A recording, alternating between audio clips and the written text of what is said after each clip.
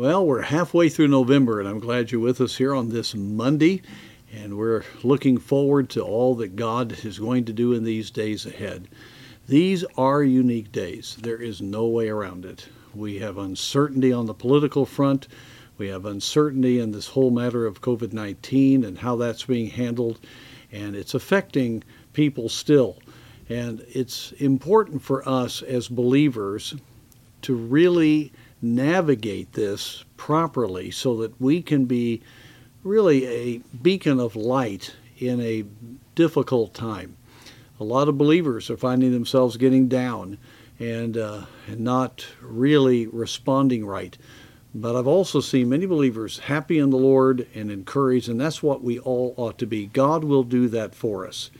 And I'd like to give you a simple verse from Colossians chapter 3, verse 23. And whatsoever ye do, do it heartily as to the Lord and not unto men. Now this is in the context of employment and being a servant and doing what you do with the right attitude. And for us as believers, we can either go through life and just do what we have to do, or we can embrace it as unto the Lord and give ourselves fully to whatever God has called us to do. You know, if we're excited about what we're doing, then we're going to be okay with what's going on because we have a sense of God's presence, we have a sense of God's purpose, and we are servants of His. So if God allows problems, then we accept that as part of what's going on in our work for Him.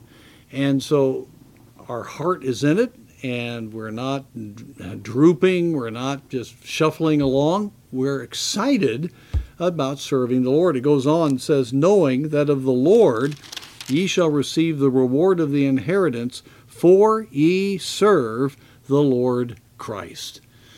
You know, throughout history, Christians have had to keep that in mind because there's been a lot of injustice to believers. Right now around the world that's happening. And if we get our eyes on ourselves, or we get our eyes on the difficulties and just the unfairness of what's around us, we can just react and just go down spiritually.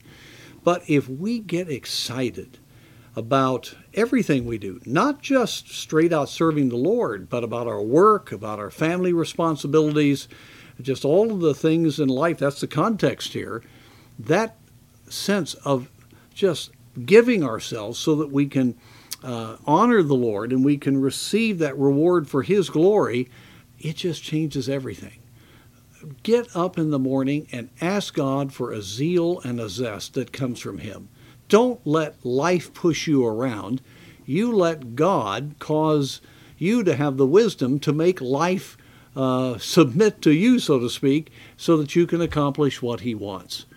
And so as we start this week, let's have just a sense of real anticipation.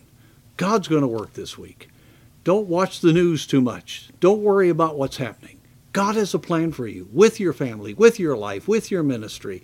Let's do everything heartily to the Lord so that we can please Him and so that we can navigate through these difficult times with our eyes focused on the one who will take care of us and that we serve, and may it be all for His glory.